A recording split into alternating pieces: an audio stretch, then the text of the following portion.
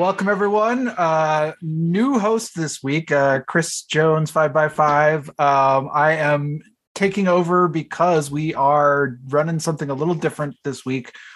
We've had this series of interviews of people involved with Rec Poker, and this week it is our own Jim Reed's turn to get on the hot seat, and it felt a little awkward for him to both be interviewed and be the host. So I am taking over the hosting duties, which is a pretty simple process. So just wanted to let you know, okay, as always, we are sponsored by Running Aces Hotel, Racetrack and Casino, and website AMP.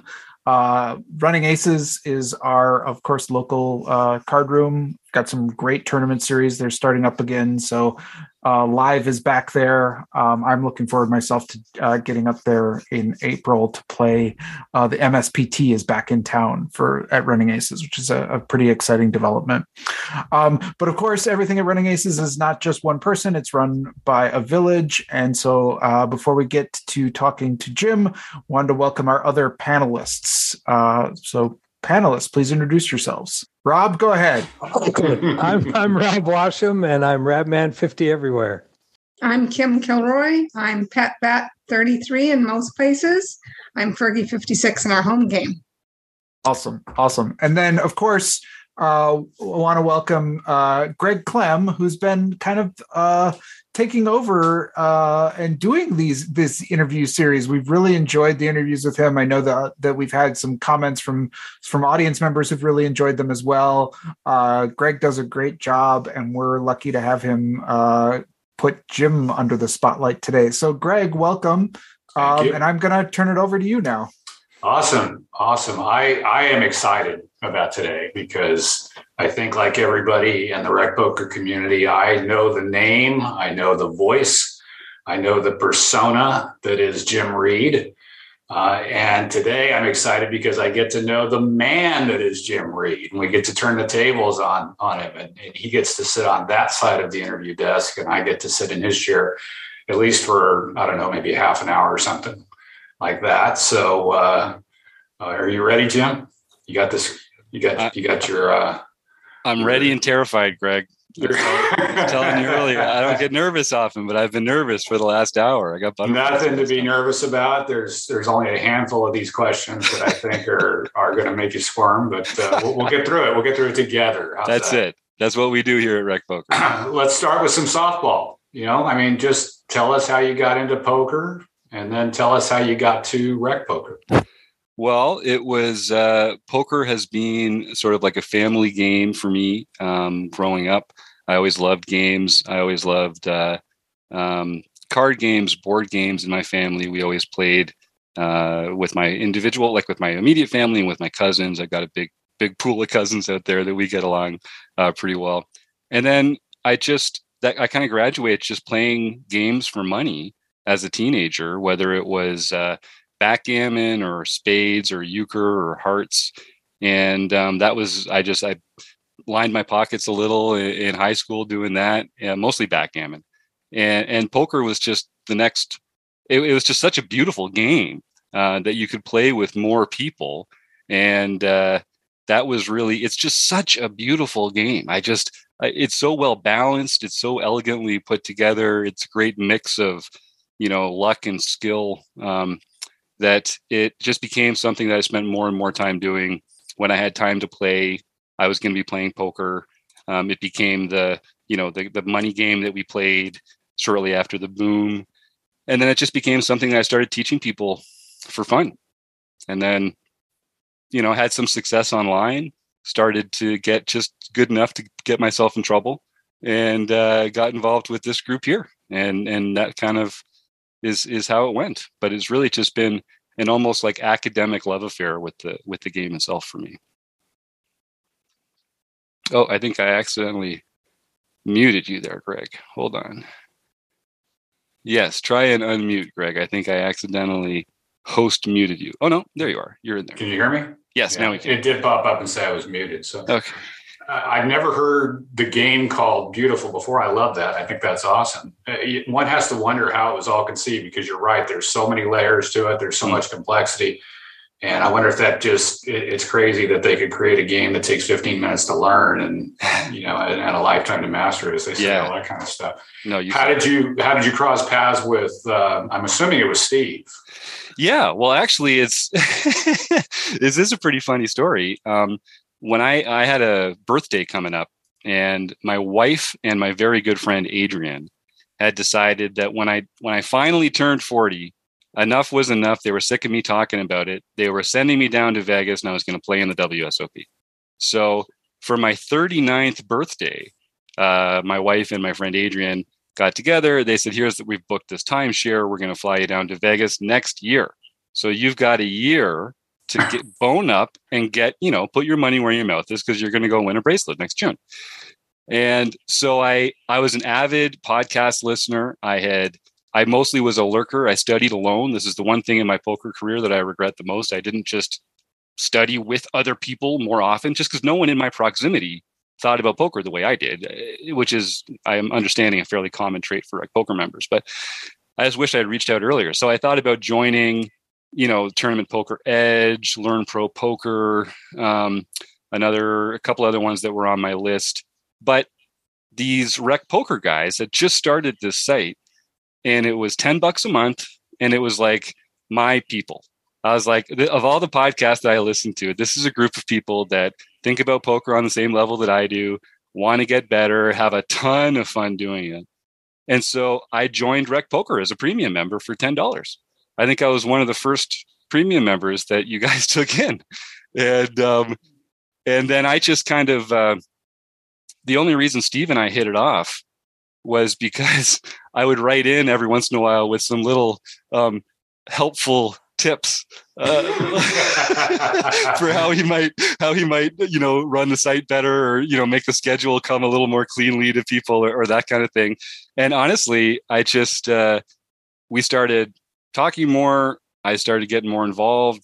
Chris and Rob probably remember the first study groups that they hosted, that this guy named Poker Jim, that wouldn't turn his camera on, showed up to. We talked about playing wheel aces out of the big blind and that kind of stuff. The very first book study. And I just opened up.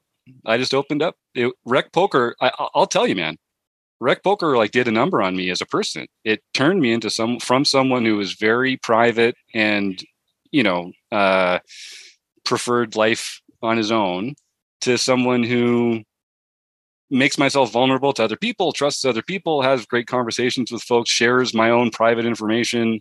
If you told Jim from 5 years ago that a lot of people on the internet would have my face and my name, and they'd know what town I lived in, and have my Poker Tracker 4 stats online, I'm getting hives just thinking about that, Jim's reaction to it. But it really did. Steve Fredland and the rest of the gang here, I do feel like they've turned me into a better person by making me a better collaborator, a better citizen, just a better person by sharing more. So I really do appreciate that. Well, if I thought Rec Poker was cool before, I think it's world class now. If it's actually transformed somebody's lifestyle. Oh, yeah. That's not hyperbole, Greg. It has transformed my life. No, I hear you, and it's especially fascinating considering how effective you are in your role today as kind of a facilitator and all that sort of thing. You obviously had to have brought those skills to the table, right? That wasn't new. No, I think that's true, and I think a facilitator is really probably the best way to describe me. I've kind of wandered into the role here of playing lead guitar in this rock band that we're in, but that's not my natural role. I'm the rhythm section. I'm the guy that's just laying down the beat. It's real solid. And then the real experts and the artists can come in and perform. They can come in and lay down the solos. So that's it. I have a history of facilitating and for helping people that are creative take their creative exploits and make them more organized or more structured or better in other ways than that. But I wouldn't have told you this is how this was going to turn out. Now, how long would you consider yourself a lurker? I mean, how long did you stay behind the scenes compared to before you started sending the notes to Steve? Well, I was a pretty, so when I'm interviewing people, I tend to talk a lot. Now that I'm on I'm going to talk a lot today. So you're going to have to cut me off. Right? You're going to ask me a simple question. I'm going to say, well, it all goes back to when I was a teenager. But I was kind of a happy-go-lucky, outgoing person as a teenager and in my early 20s. And then, life happens. We all have experiences that change the way we think about the world. To make a long story short, I just became a more private person, stopped kind of trusting people as much as I used to. And that became sort of like lurker Jim. I learned by reading books and watching videos on my own, listening to podcasts while I drove. I didn't really post in forums. And even when I joined Rec Poker, it was still like listening in on the strategy conversations. And I think it probably took 2 months before, or like we had like a session every week, or maybe Chris and Rob can remember, but it was like we had like a different kind of section every week. And I think it took me like 6 weeks or so before I like slid the little shield off on my laptop camera there. And it was really just because I felt like I was talking to my peers. Like I just felt like these were people that were like me, and that we were coming at things from the same place. And even though our experiences were different and our geography was different, and like even where we were in our poker journey might be different, we were still having the same human experience with poker. And that's something that's really important to me, because I think, especially today, it's too easy to feel isolated from other people and to feel like our experiences make us different.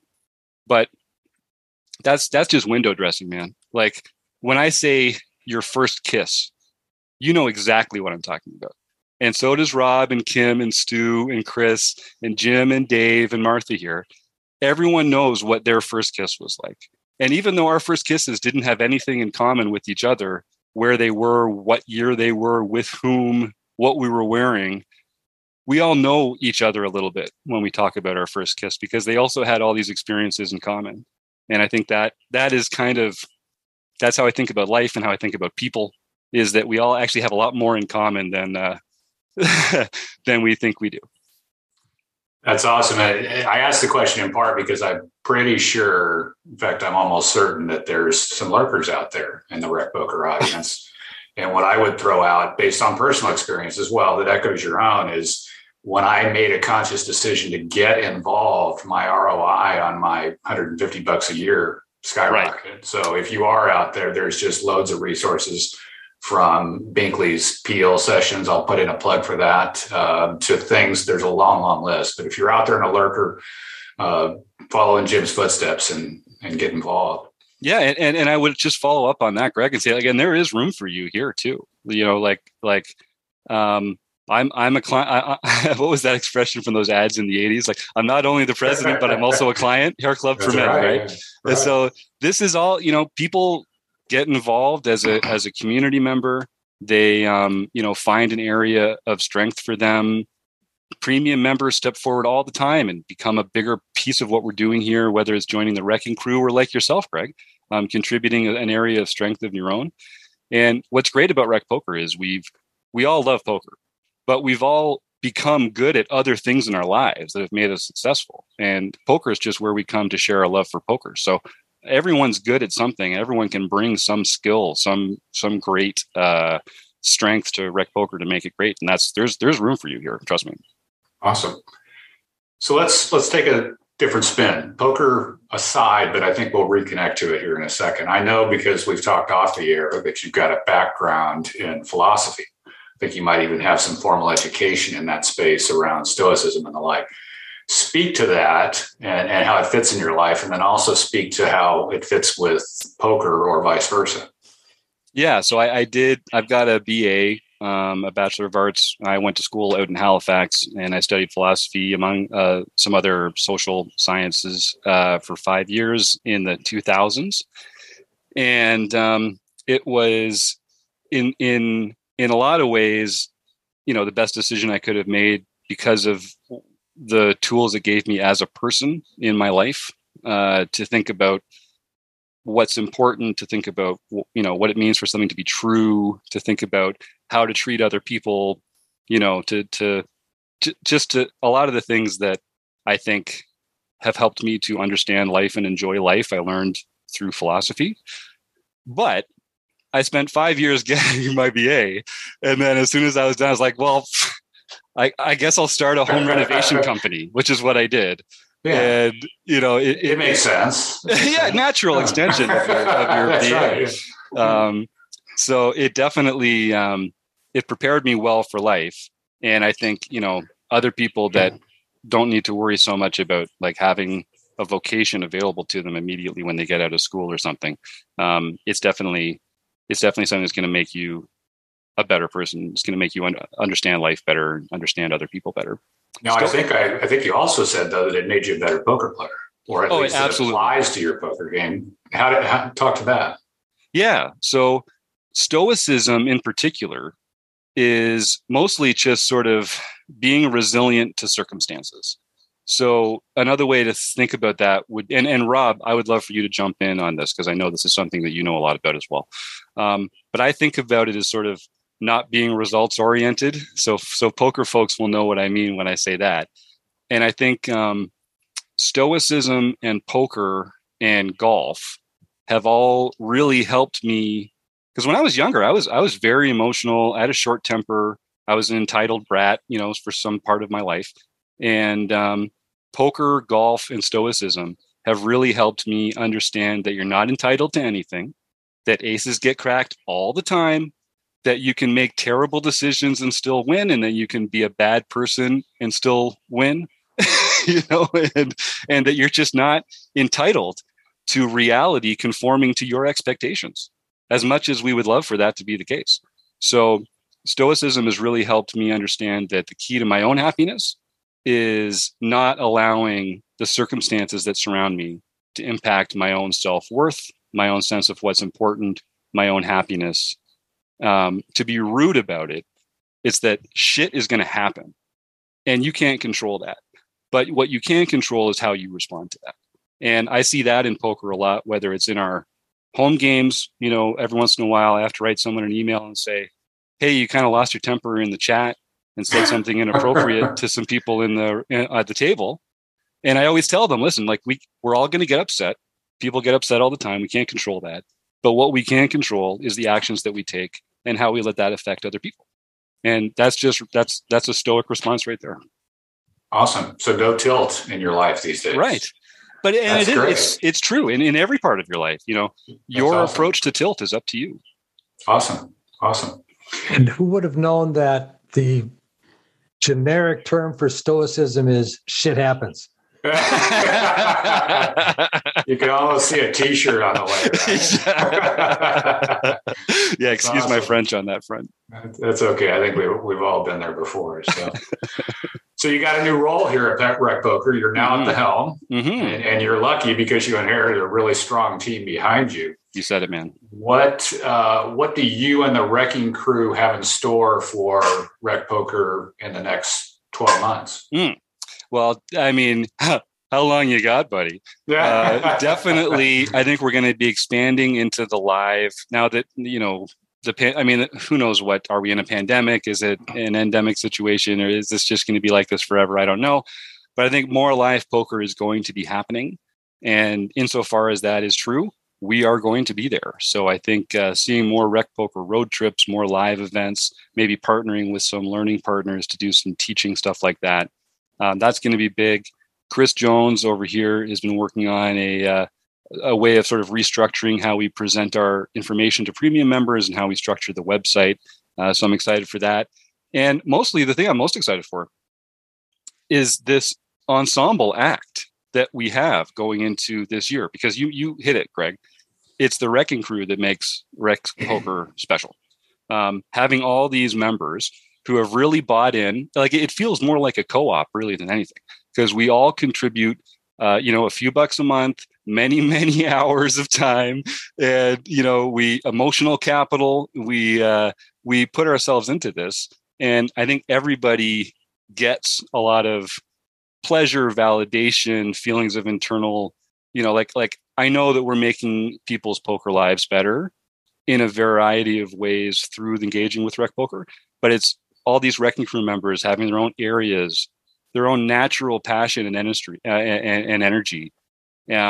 So it's hard to say what I'm excited about, because I'm excited about kind of, like I say, just making sure that the calendar events function properly, and that the forums have the right, that we don't have errors on the website, and that the calendar works.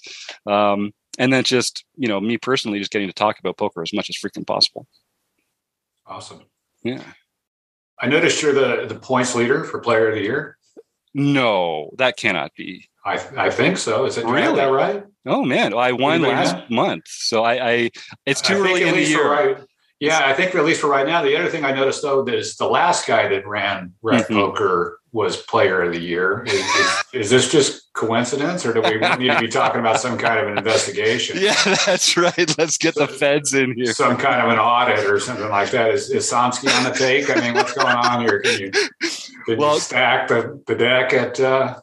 Steve couldn't have fixed it any better. In his last month, he won the Player of the Year and the championship. He got 2 silver pins in December. And then he was like, well, I'm never going to get to top that. So peace. And that was the end of Steve Fredlund. But so, yeah, I don't think I'm going to be able to maintain that mantle. But I'm definitely going to try and stay up at the top of the charts. I want that silver pin come December. You want it bad. I want it really bad. Like I'm actually worried. I'm kind of worried about how excited I get about the pins now. Like, what does this mean for me in the rest of my life? Because I am like, it's all downhill from here, man. If you score that pin, it's a fast ascent. So you might as well start getting your stoicism wrapped around that idea. Exactly. So. Well, it's like that. What is it? That serenity prayer, right? Grant me the serenity to accept the things I cannot change, the courage to change the things I can, and the wisdom to know the difference. That's what it's all about. A little more of a serious question. All right. So, one of the things that I really was going to ask you to a degree was, does this guy ever have a bad day? Because he has enthusiasm to spare. He's just always so positive, and to the point that it's somewhat contagious in a way. And I think that's awesome, especially for a facilitator. But I know from talking to you off the air that you've definitely had some success in your life, but you've also had some pretty low points that you've had to deal with to kind of balance that out. Can you speak to that? Because I think it would give people a sense for who Jim Reed is and how he got to where he is today. Sure. I guess there's 2 things I want to say to that, Greg. So the first thing is, when I was a kid, like, I don't know, 9 or 10 or something like that, I lived at the end of the bus loop, the end of the bus route to my high school or to my elementary school or wherever it was. And one day, I don't remember what made me so happy, but as I was stepping up onto the bus, I just broke out in this big smile. I think I was thinking about like baseball cards or something like that. And the bus driver was just looking at me when it happened, and then he started smiling. And then the person behind me, they started smiling. And I had this moment as a kid where I was like, these are contagious. Like, you can actually brighten someone's day just by smiling. And I also found that I was happier when I was smiling. It actually made me feel better. So it's not like I intentionally decided just to smile a lot from then on, but I did just realize that I was happier when I smiled, and when I was feeling good, it made me feel good, and it made other people feel good. And then the more I kind of learned about myself and about philosophy and about my own happiness, the better I got at just being happy with what was in front of me. And that's really what I guess sums it up to me, is I just think there's so many great things in each of our lives to enjoy every day. Like, there's just so much great, our lives just have so many wonderful things in them every day. If we are just grateful for that and not pissed off because it's not what we thought it was going to be, or because we caught a 6-pound fish, but we really wanted an 8-pound fish, that kind of stuff kills me, because that's totally in your own head.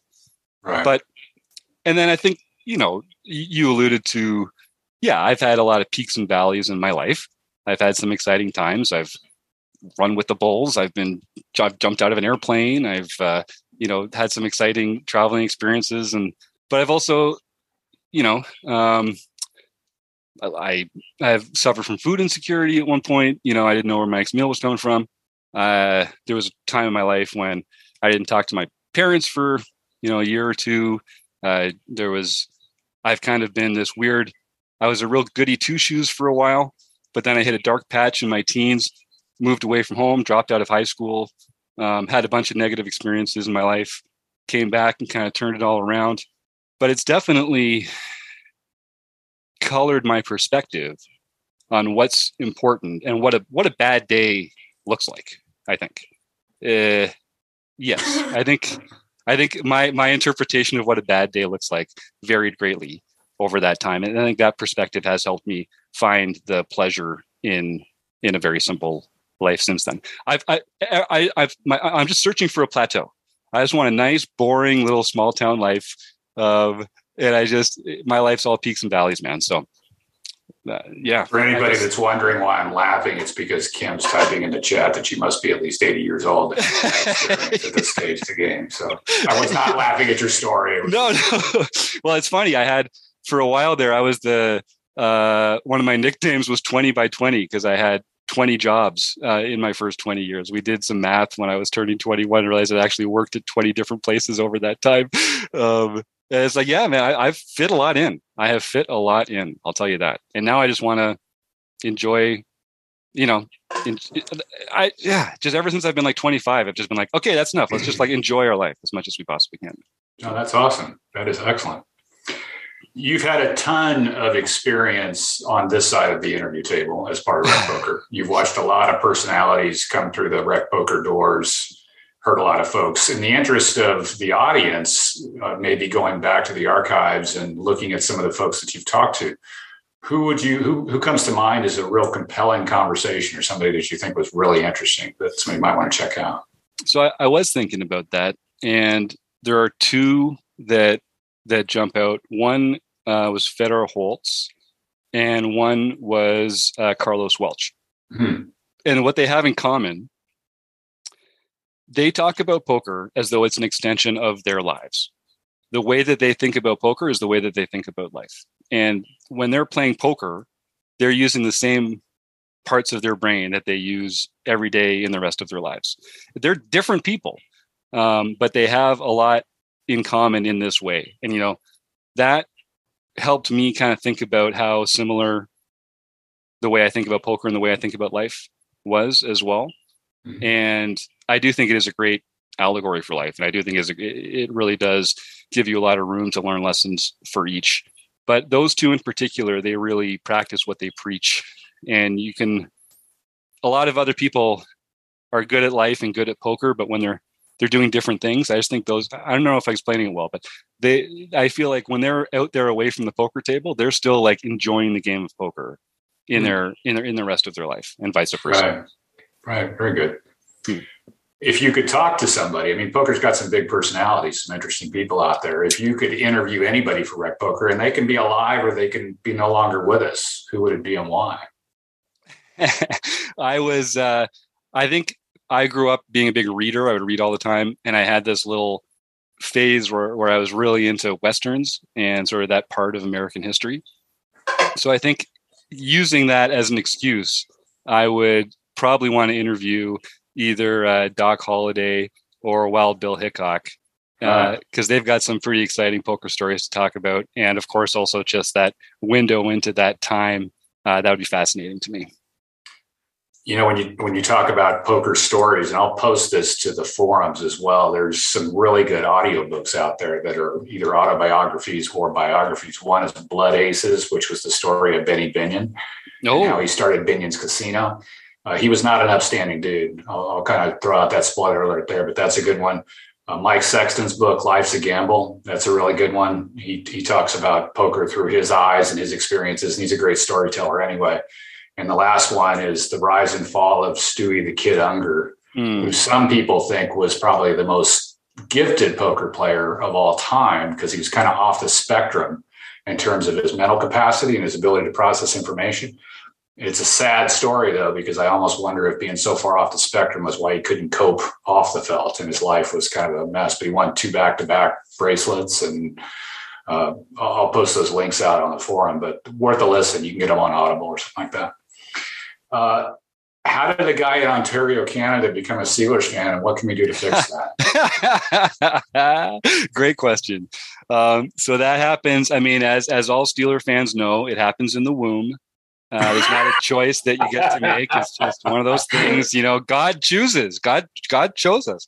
No, seriously, my dad, my grandfather was a Colts fan, a Baltimore Colts fan. And so when my dad was growing up, he also enjoyed the Colts. And the short version of the story is he didn't really appreciate how they treated Johnny Unitas, and he decided it was time to pick a new team. He'd always been a big fan of the Penn State Nittany Lions, and that was like a farm team for Steelers linebackers to come in the 60s and 70s. So he made a really wise choice to start rooting for the Steelers in, I think, 69 or 70 or something like that. He really snuck in there. Like, he really timed that particularly well. And then when I came along, the 70s greatness had kind of passed, but it was still a Sunday tradition. I watched basically every Pittsburgh Steelers game that's been televised since I was born, most of them with my dad. And, back then they weren't all televised. You'd have to get the newspaper the next day and find out who actually won, or if you wanted to get any interesting stats or anything like that. Go Colts, says Jim Gibson. Yeah, that's right. You know what's up. And that was it. And I enjoyed them through some stinky years, folks, just in case anybody's wondering. Those 80s and 90s teams were not exactly the cream of the crop in every year, but I'm one of those not perfectly well-adjusted people, Greg. So I can't just be like a light touch fan with things. I kind of get right up. You're all in. You're all in is what you're saying. So I'm like, okay, so I have to be able to name every person on the roster and their number, and I get invested in this kind of stuff. Wow, no fair weather fans in this room. No, exactly. You're there through the thick and the thin and everything in between. I basically got my next tattoo is either going to be the Steelers logo or the Rec Poker logo. So gotcha. I'm just saying, I don't know if we're going to do another contest for that. That might take a little longer, but that's on the table. Yeah, it could. I did not write this next question, Jim. And I didn't. I'm not sure I completely understand it, but I think you will. So I'm just going to read it, okay. and then you can go with that. I understand you have a flirtation with running for town crier. Can you tell us what that's all about? Yes. So town crier is an official position in some small towns in Canada. And you literally, you unroll the scroll and you do the old, hear ye, I bring this, ceremony to begin, whatever the spiel is. But in Coburg, they had this guy, he had been the town crier for 50 years or something like that. And he was a really beloved member of the community because every time they cut a ribbon, there he is, he's there doing this for every town meetings, fairs. And so he passed a few years ago. And my wife said, oh, well, you should do it. You should put your name in. I was like, oh, we just moved here. It doesn't feel right.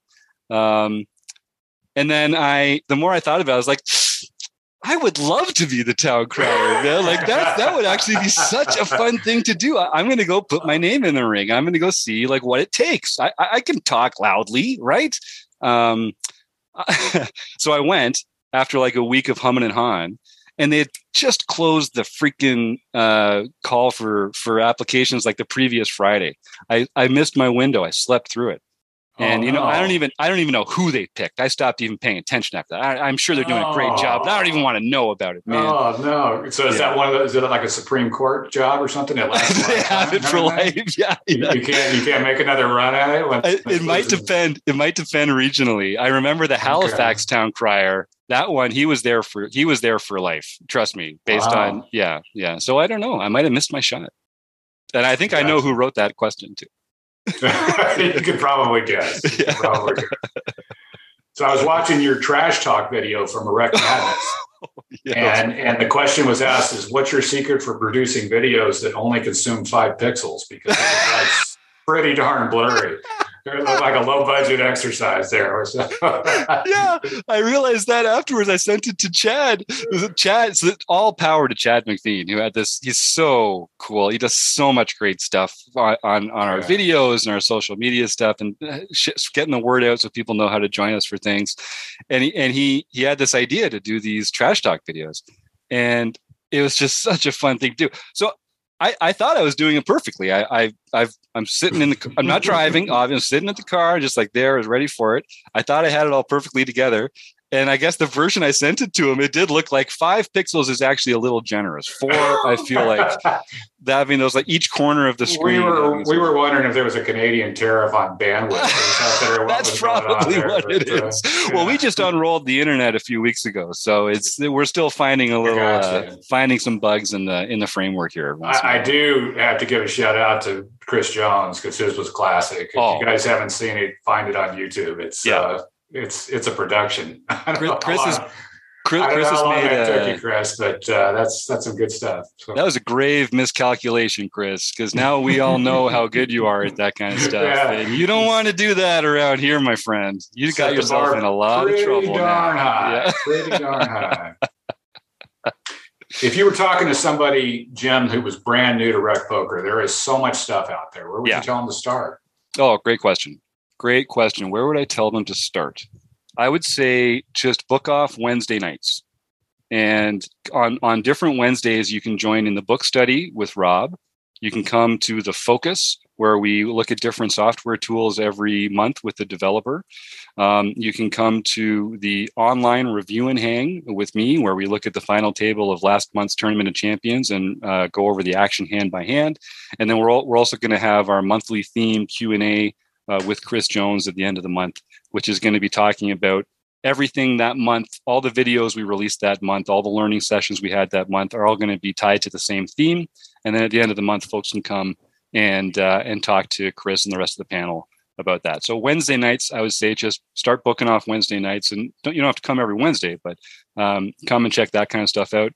And then there's something for everybody. I would say go to the groups page and just scroll and join some groups, and you'll find whether it's independent studying with videos, one-to-one coaching.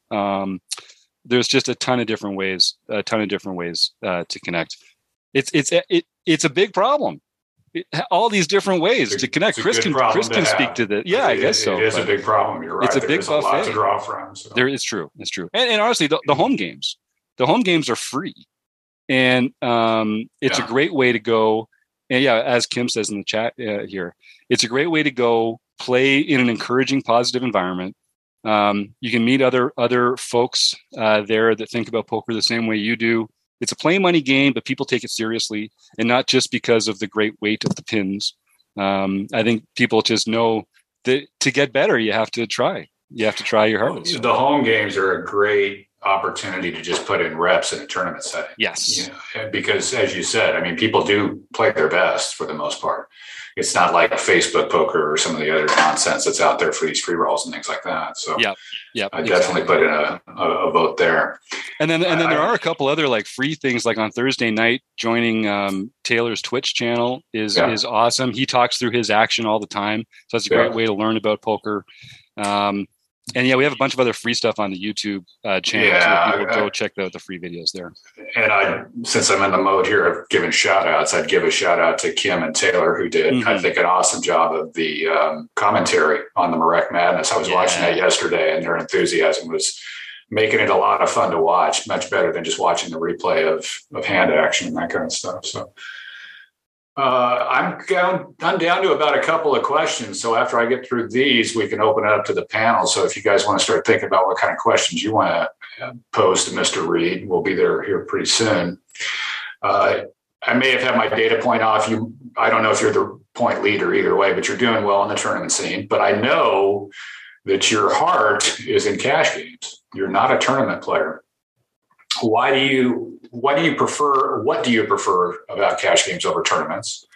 And then the second part of the question would be, I'm a tournament guy. I've just started trying to dabble a little bit in cash games. And while I can't explain it, it feels like a different game to me. Mm-hmm. What's your perspective as somebody that has a foot in both sides? So it definitely is.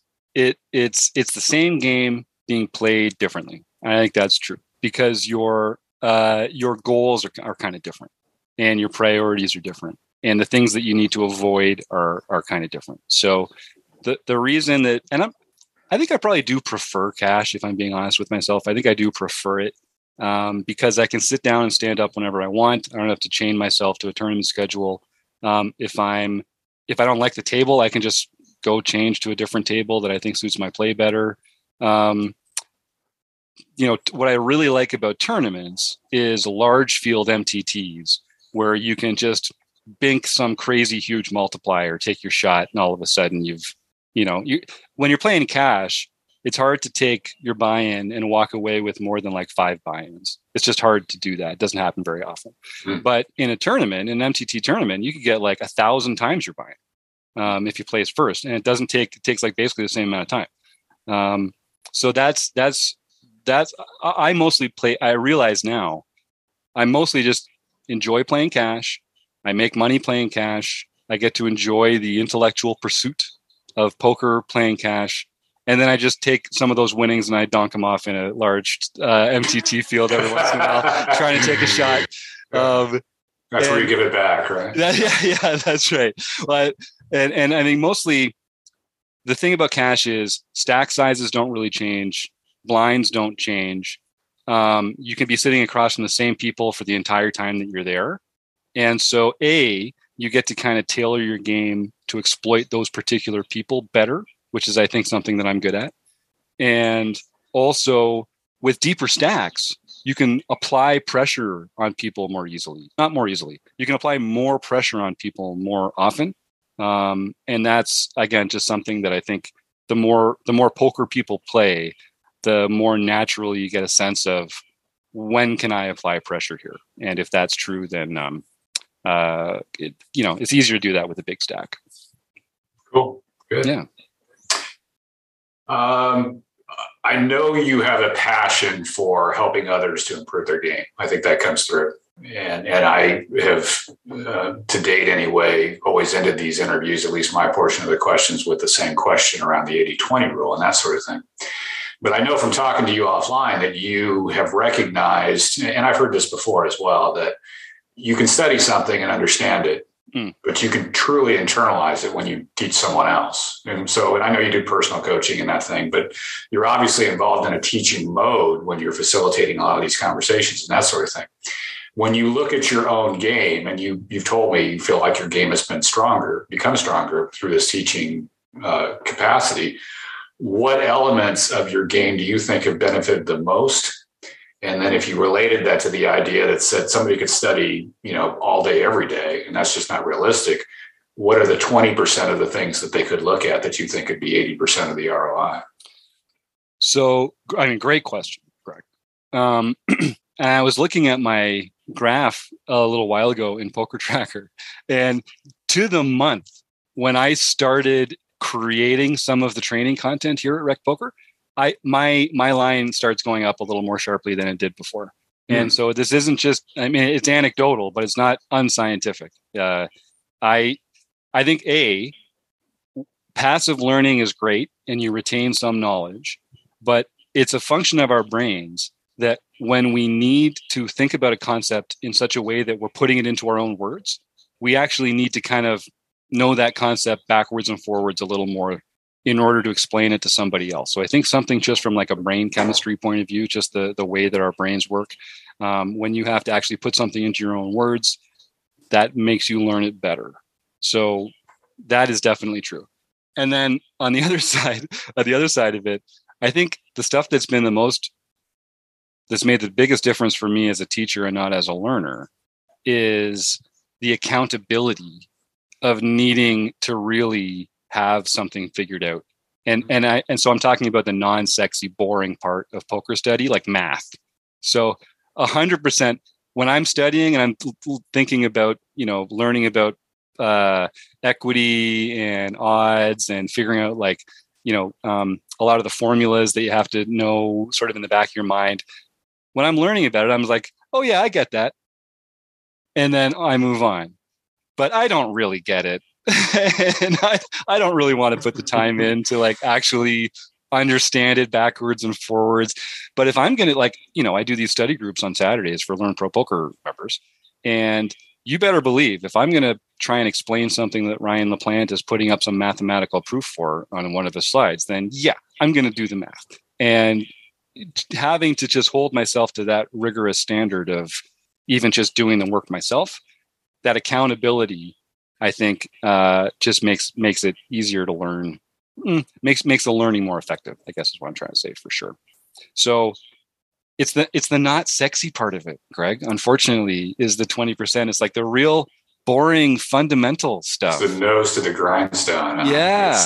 It's working through the math, as you say, and some of the technicalities of it all, that sort of thing. And it's, teach a man to fish, not give a man a fish, because, easy answers are great. And we talk about this, Chris and Rob and Kim and I, all the time on the show, about how you can tell someone the answer to something. But if they can't think about why that's the case or get there on their own, then you're just giving them a fish, and they're just going to be back tomorrow for another fish. Right. So really, it's about thinking about poker, thinking about what are the factors that we should be considering, and that takes someone to help you with that too. Yeah. That's awesome. I don't know if I answered your question or not, Greg. You did answer my question. No, you absolutely did answer my question. I'd like to open it up to everybody else. I mean, we've got folks I know out there listening in from the podcast. Kim's got her hand up. Go for it, Kim. I had 2 questions for Jim. I think the first one was one of Greg's final questions. I had mine written down. And it went back to when you were saying how much you enjoyed your life now as sort of, quiet in the small town, not so many peaks and valleys. And for me, I think that tournament poker is a huge roller coaster of peaks and valleys and excitement. That's why I'm drawn to tournaments. And I think you've already answered the question, because you are more of a cash game player and like that sort of line that doesn't really go up and down much, just sort of, maybe a slow climb, but it's just a slow climb. Do you think that is partly why, because your personality and what you want out of life now is more sort of, or do you miss the roller coaster and the thrill of those highs and lows of tournament poker? I mean, so I'm going to give a classic poker answer and say it kind of depends. It sort of depends a little, because I'm a little bit lucky, because I'm lucky in a lot of ways, but in this particular way, I'm lucky because the first day I bought Poker Tracker, the very first tournament I entered was the Big 22 on PokerStars. It was a Carnival edition, so it was like the biggest Big 22 they ever had, and I won it. And I am never going to win that much money ever again in my life playing poker. So there's no the thrill of the MTT win. I sort of feel like I've already shot my shot on that. And it would kind of be irresponsible for me to expect to ever enter a tournament with that many players again and win it. So how much did you win, Jim? A little over $35,000 off a $22 entry. And it had 15,000 runners in it or something like that. Oh, my gosh. How long did the tournament take? It was 12 hours or something. It was less time than you thought, than you'd think. And so, but I've never played bigger stakes. I've always kept my, that didn't become my bankroll. Let me put it that way. And so the thrill of it's not, I don't hear that siren call as strongly as I used to, I guess. So it's easier for me to not care as much about that, I think. All right. My second question is something that I had wondered about for a long time. And I'm sure there's a lot of Jim Reid fans out there and people that watch you and have no idea what you look like under that hat.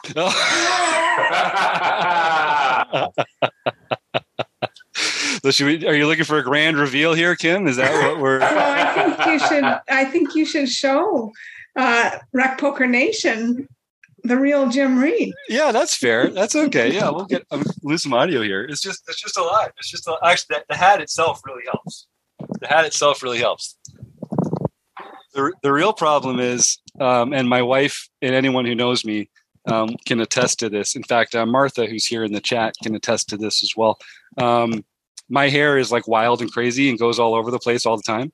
So I was hoping to see it that way. Oh yeah, no. Luckily, the hat is doing its job right now. But yeah, if I don't have the hat on, like it's impossible to take me seriously. It is the answer to your question, Kim. It is just impossible to take me seriously if I'm not wearing a hat, or if I'm like just out of the shower and it's like, you know, down, or I've got like 4 liters of gel in it or something like that. So yeah, it's just because I have too much respect for all of you.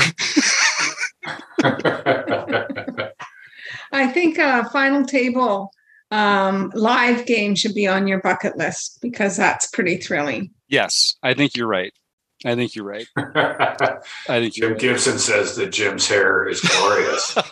And he's actually seen it at the Rec Poker House. So that's right. Do it for first. Yes, exactly. Anyone who was down at the Rec Poker House will know exactly what I'm talking about. You should be proud. Glorious is a cool adjective for your hair. Yeah, use it while I've got it, man. Absolutely.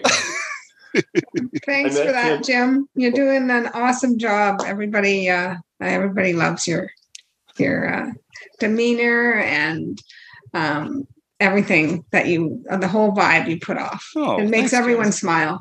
Thanks. Absolutely. That's extremely kind of you. Thank you. Who else has a question? Rob, you look like you got a question. I knew it. I could see it. Why Grolsch? Ah, yes. Another family tradition.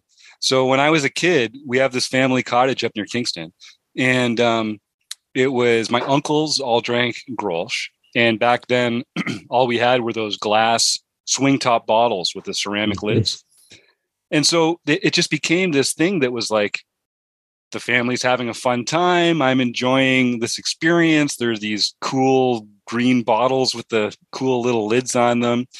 And so it just became, and then it became the beer that you steal from your uncles when you get slightly older and drink with your friends. And so I've always kind of had this pleasant association with it. And I just think it's an excellent beer. It's pretty cheap in Canada compared to other brands out there. And I am a bit of a life nit. The Carlos Welch and I have that in common. So it's a match made in heaven. So come at me, Grolsch. I'm looking. Come on, we got to get this Grolsch sponsorship. Let's do this. Come on.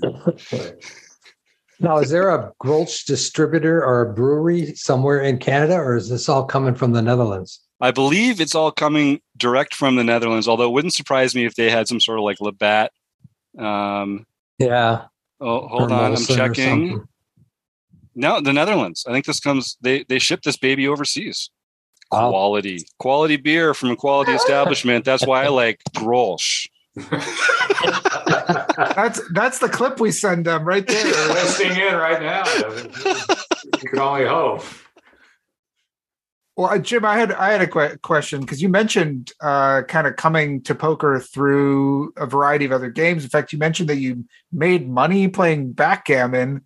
I'm curious. Has poker kind of taken over your sort of gaming life, or do you still play bridge and euchre and backgammon, and are you still like a multi game player at this point? I mean, I absolutely still love all those games. I love finding new games. It's been hard playing games over the last couple of years with people. Obviously, my wife and I recently opened Settlers of Catan for the first time, and we've been playing like a 2-player variant of that. But yeah, it was mostly poker. Yeah, I'm trying, and like the friends that I was friends with in high school, I'm still close with a lot of that group, and so we still play backgammon all the time. And backgammon was kind of like that one. When I started my first home renovation company, it was called Boxcars Unlimited, and the logo was the 2 6s rolled on the dice with the Boxcars frets. And I just think that's like you got to have fun when you come to this kind of stuff. And when I started this company, Very Picky Incorporated, which is the company that I work with in Canada, I made sure that the colors were black and yellow for my Steelers, and that the initials were VPI for poker. So it's just it's like games are a big part of my life. They always have been. Mm-hmm. Yeah, mm-hmm. Love it. Yeah. And that was maybe in some ways like the most fun I've ever had in my life. Skipping off class in high school and going over to Tea Masters Cafe and just putting a little something in my pocket, playing backgammon and euchre and hearts and spades. Those were good times. If anybody listening in has a question, you can type it in the chat and we'll relay it. Yeah, I'm trying to think if there's anything else that I wanted to seize the spotlight. But you've teased everything good out of me, guys. One of my favorite questions is are there any questions you wish you would have been asked? Yeah, that's right. Let me see. Hard to say. No, I don't think so. All right. I'm a very private person, Chris. Yeah, I know. Well, I mean, I think we all sort of echo what Kim says. You know, you bring so much to Rec Poker. We're also grateful for all the work that you do. It's kind of really nice to have an episode where we can just kind of listen to you and get to know you a little bit better. But thank you for all you do for Rec Poker. Oh, thanks, Chris. I appreciate that, and it's, you know, I you guys, everyone on the panel does a lot of work here, so I'm kind of the one that they're putting at the front of the queue, but it's really, you know, I just make the calendar go properly. That's what I think is my job basically here. We got one question from Jim Gibson. How many tattoos do I have? I have 3 tattoos at various points of my life. One is in Latin and the other 2 are in Greek, if you want to know what kind of nerd I am. Do you regret any of those now? Because you say at various points in your life, I mean, there's obviously things you did as a younger man that you may regret today. Yeah, I think I don't regret any of them. There's one that I would have maybe just done like slightly differently as I learned more about myself and the world. But I'm glad that I did them, and they mean exactly what I want them to mean to me. So good question, though. Anybody else? We did it. We exhausted them. Great. Well, I think that might be a wrap. Great job, Jim. I think I know I've had fun getting to know you, getting to know the man under the cap. So. Under the cap, yes. Yeah. So that's great.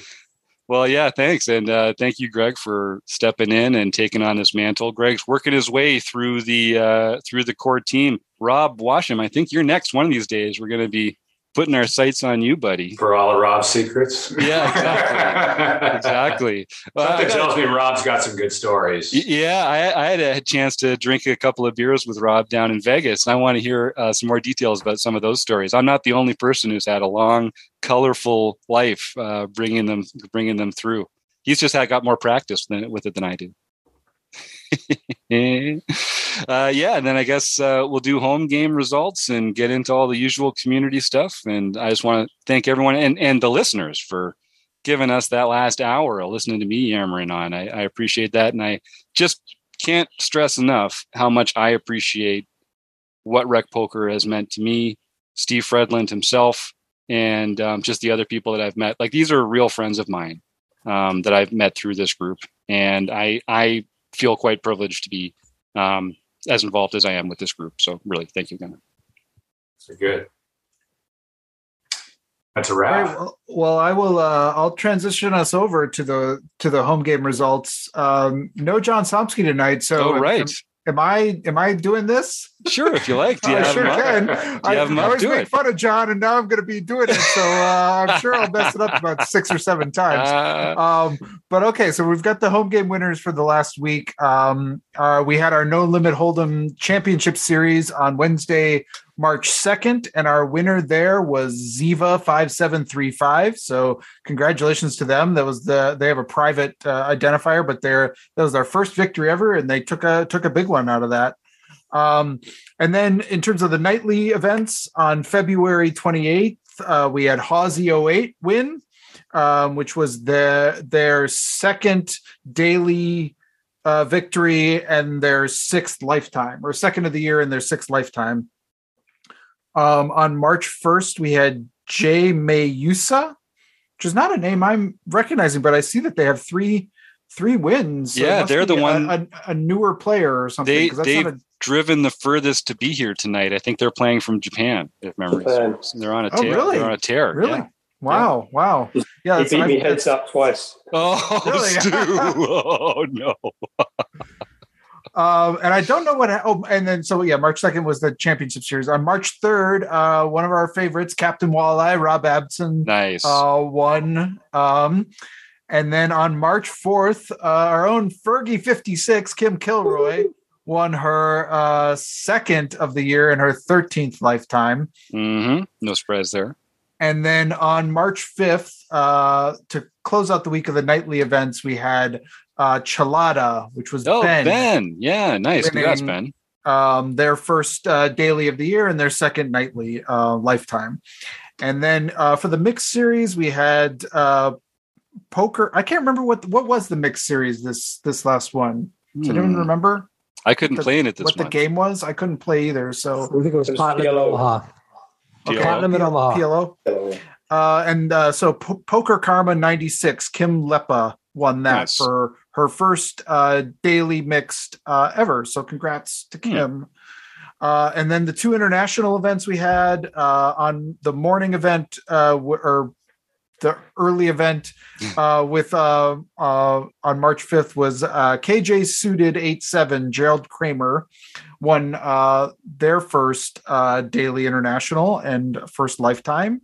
And then the later one was Mick Mac 1024, Virginia Neely. Virginia won their first ever international series as well. And then to close out the week, our LPP Sunday event was Michael Babker. Yes, Michael won the LPP game. And of course, if you win that, all you have to do is email Jim@Rec Poker, and you can get yourself a free month at Learn Pro Poker. That's right. Their content is just getting better and better all the time. So if you win that free month, definitely take advantage because it's great stuff. So, and then of course, the other thing going on in the home game world or whatever is just keep on tuning in every Thursday night. We've got Marek Mazness every Thursday in March. And those will be whittling our way down to a champion as we kind of make our way through. And that the first series we saw, Kim did a great job. Taylor did a great job. That was fun to watch. And it'll be kind of fun as we kind of get a little bit closer too. So those are the home games. Yeah, and folks can go to rec.poker/Marek if they want to get more details on that. And yeah, Michael Babker, you lucky duck, email me, Jim@rec.poker, and we'll get you that free month at Learn Pro Poker. Way to go. So what else is going on in Memberland, gang? Chris, the theme for April is final tables and ICM, right? Yeah, we replicated the Venom ACR's biggest $10 million guaranteed tournament. We replicated the final table there. And we're going to look at some spots that came up, some ICM spots. And I think that, and then we're going to very soon, we're going to be announcing kind of a new way of doing some of our content. We're going to be starting to announce some sequences of themes that we'll be doing over a series of months. So stay tuned for that. And those will start after we finish up that April content that'll start rolling out. So stay tuned for that. Yeah, I'm really excited about that. This is going to be super sweet. And we've got a bunch of special guests getting involved with that as well. So every month we'll have different people that you will be excited about contributing in different ways. Chris is really putting together quite a plan here. So I'm stoked for that as well. And Rob, we got some news in the book study, right? Yep. I've made an executive decision. We're going to study Strategies for Beating Small Stakes Poker Tournaments by Jonathan Little. Whoa, yeah. Starting March 16th. It's a short book. It's an easy book. I think you can get it for free on pokercoaching.com. Nice. So it's a free download, ebook download. So anybody can join it. You don't have to buy the book. It's there. Everybody can be involved in it. And I think it really fits in well with the whole rec poker vibe from the standpoint. It's small stakes tournaments. It's how to be successful beating those small stakes tournaments. Because really that's what we do, right? That's what we try to do anyway, is we try to beat those small stakes tournaments. So I think it really fits well with the whole rec poker vibe. Looking forward to it. And in the meantime, I have a list of like 20 books that are out there in the book study group. And we'll go through that selection process like we did last year, probably whittle it down, have some surveys, get it down to where we find the book that everybody wants. But I wanted to get a little something in between, just a little something to keep us excited and keep us going. So I hope everybody can join us on March 16th for the first session of Strategies for Beating Small Stakes Poker Tournaments. Nice. And so that's gonna be basically the week this episode comes out. So if you're listening to this on Tuesday, come join us on the next day, the 16th. And that'll be kind of just a, hey, how are you? Get to know you session. I imagine you guys won't really get into the meat of the text until the next one, which is on the first Wednesday of April, which is April 6th. So you do have a little while. If you haven't got the book already, you got tons of time to go to pokercoaching.com, a great site. We're friends with Jonathan Little, and he's been a great friend of the show as well. So I know you'll get a lot of value out of that free book and unpacking it with Rob over the next little while. Rob, do you think this will take more sessions or fewer sessions than Michael Acevedo's Modern Poker? I'm going to guess that it's going to take fewer. Just throwing it out. I'm going with the under. Personal challenge. Going with the under. No, this one, we might be done with this in 2 or 3 sessions. Right on. Cool. Because it's not, like I say, it's not a real thick book. It doesn't have a lot of formulas and a lot of, we're not doing GTO solves or anything like that. It's all very getting to know your opponents and how to play against the various opponent types. Nice. So that's really what we're going to be talking about. So it's going to be, I think we're going to be able to breeze through it pretty quickly and get a lot of really good discussion going. Nice. And of course, Jonathan Little is just one of the many folks that we work with here at Rec Poker. Another one is Gareth James.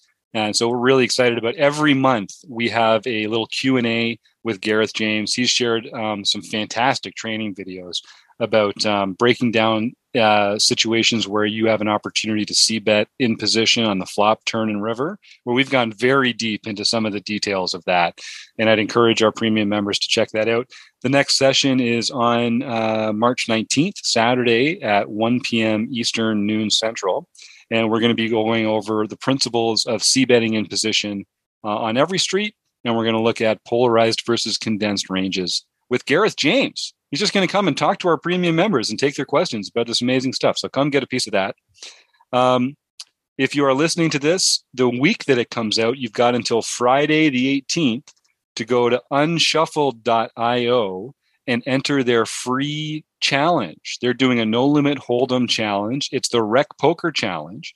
And you get a chance to go and play 10 hands, just like everybody else in the world who's taking this week to go to unshuffled.io and play these 10 hands of poker. And at the end, the number of chips that you have is your score. And you're going to be compared on a leaderboard to all the other players in the world who played in this Rec Poker Challenge. And it's free to enter, but we're going to give away some prizes. So if you life nits like me, get a chance to go take advantage of this free roll, and you can win some prizes, some gift cards, free membership at Rec Poker, some other stuff like that. So go check that out, unshuffled.io. And the only other thing on that note is on the end of the month, on the 30th, Jake Hirschfield from Unshuffled is going to come and do his first of a series of monthly demos for different mixed games. So the mixed game in April is Limit Hold'em. So he's going to come in March, and he's going to do a little demonstration of how to play Limit Hold'em, how it differs from No Limit Hold'em, and stuff like that. The game the month after that is probably a little more esoteric than Limit Hold'em to some of our No Limit Hold'em users. So you can come and get a demo on that, whether it's I don't even remember what it is right now. Something weird. I'm going to need someone to show me how to play this game, I guess is what I'm saying. So if you're like that, come and check that one out on March 30th. And then the last thing I'll say is we are doing this amazing contest. Well, I think it's pretty amazing because I get to play in the tag team event number 55 with a Rec Poker premium member. Who's it going to be? I don't know. But it's going to be someone who on June 1st is an active premium member at rec.poker. Because what we're going to do is we're going to put all those names in a hat, pull one out, and then that member, if they can get themselves to Las Vegas for June 26th, is going to play in event number 55 as my tag team partner. We're going to put up your $500 entry, and then you and I are going to go win a freaking bracelet for Rec Poker and be a part of that story. I mean, we're not really going to win the bracelet, but we could. Someone has to win the bracelet, right? They're not going to like end the tournament without someone winning it. Mathematically, it could be us. You don't know. So, so come along and have some fun with us. Sign up in May. Be a premium member. You'll get a chance to check out all this amazing stuff that Chris is putting on. Use code RECPOKER, and it's $5. $5 freaking bucks, folks. Can't go wrong with that. All right. Well, that was the last thing I wanted to get the word out there for. I want a lot of people entering that contest so we can have some fun in the tag team event. The gyms. Yes, Jim Gibson in the chat. That's right. Team Jim J squared. Yes, I see where this is going, and I like it.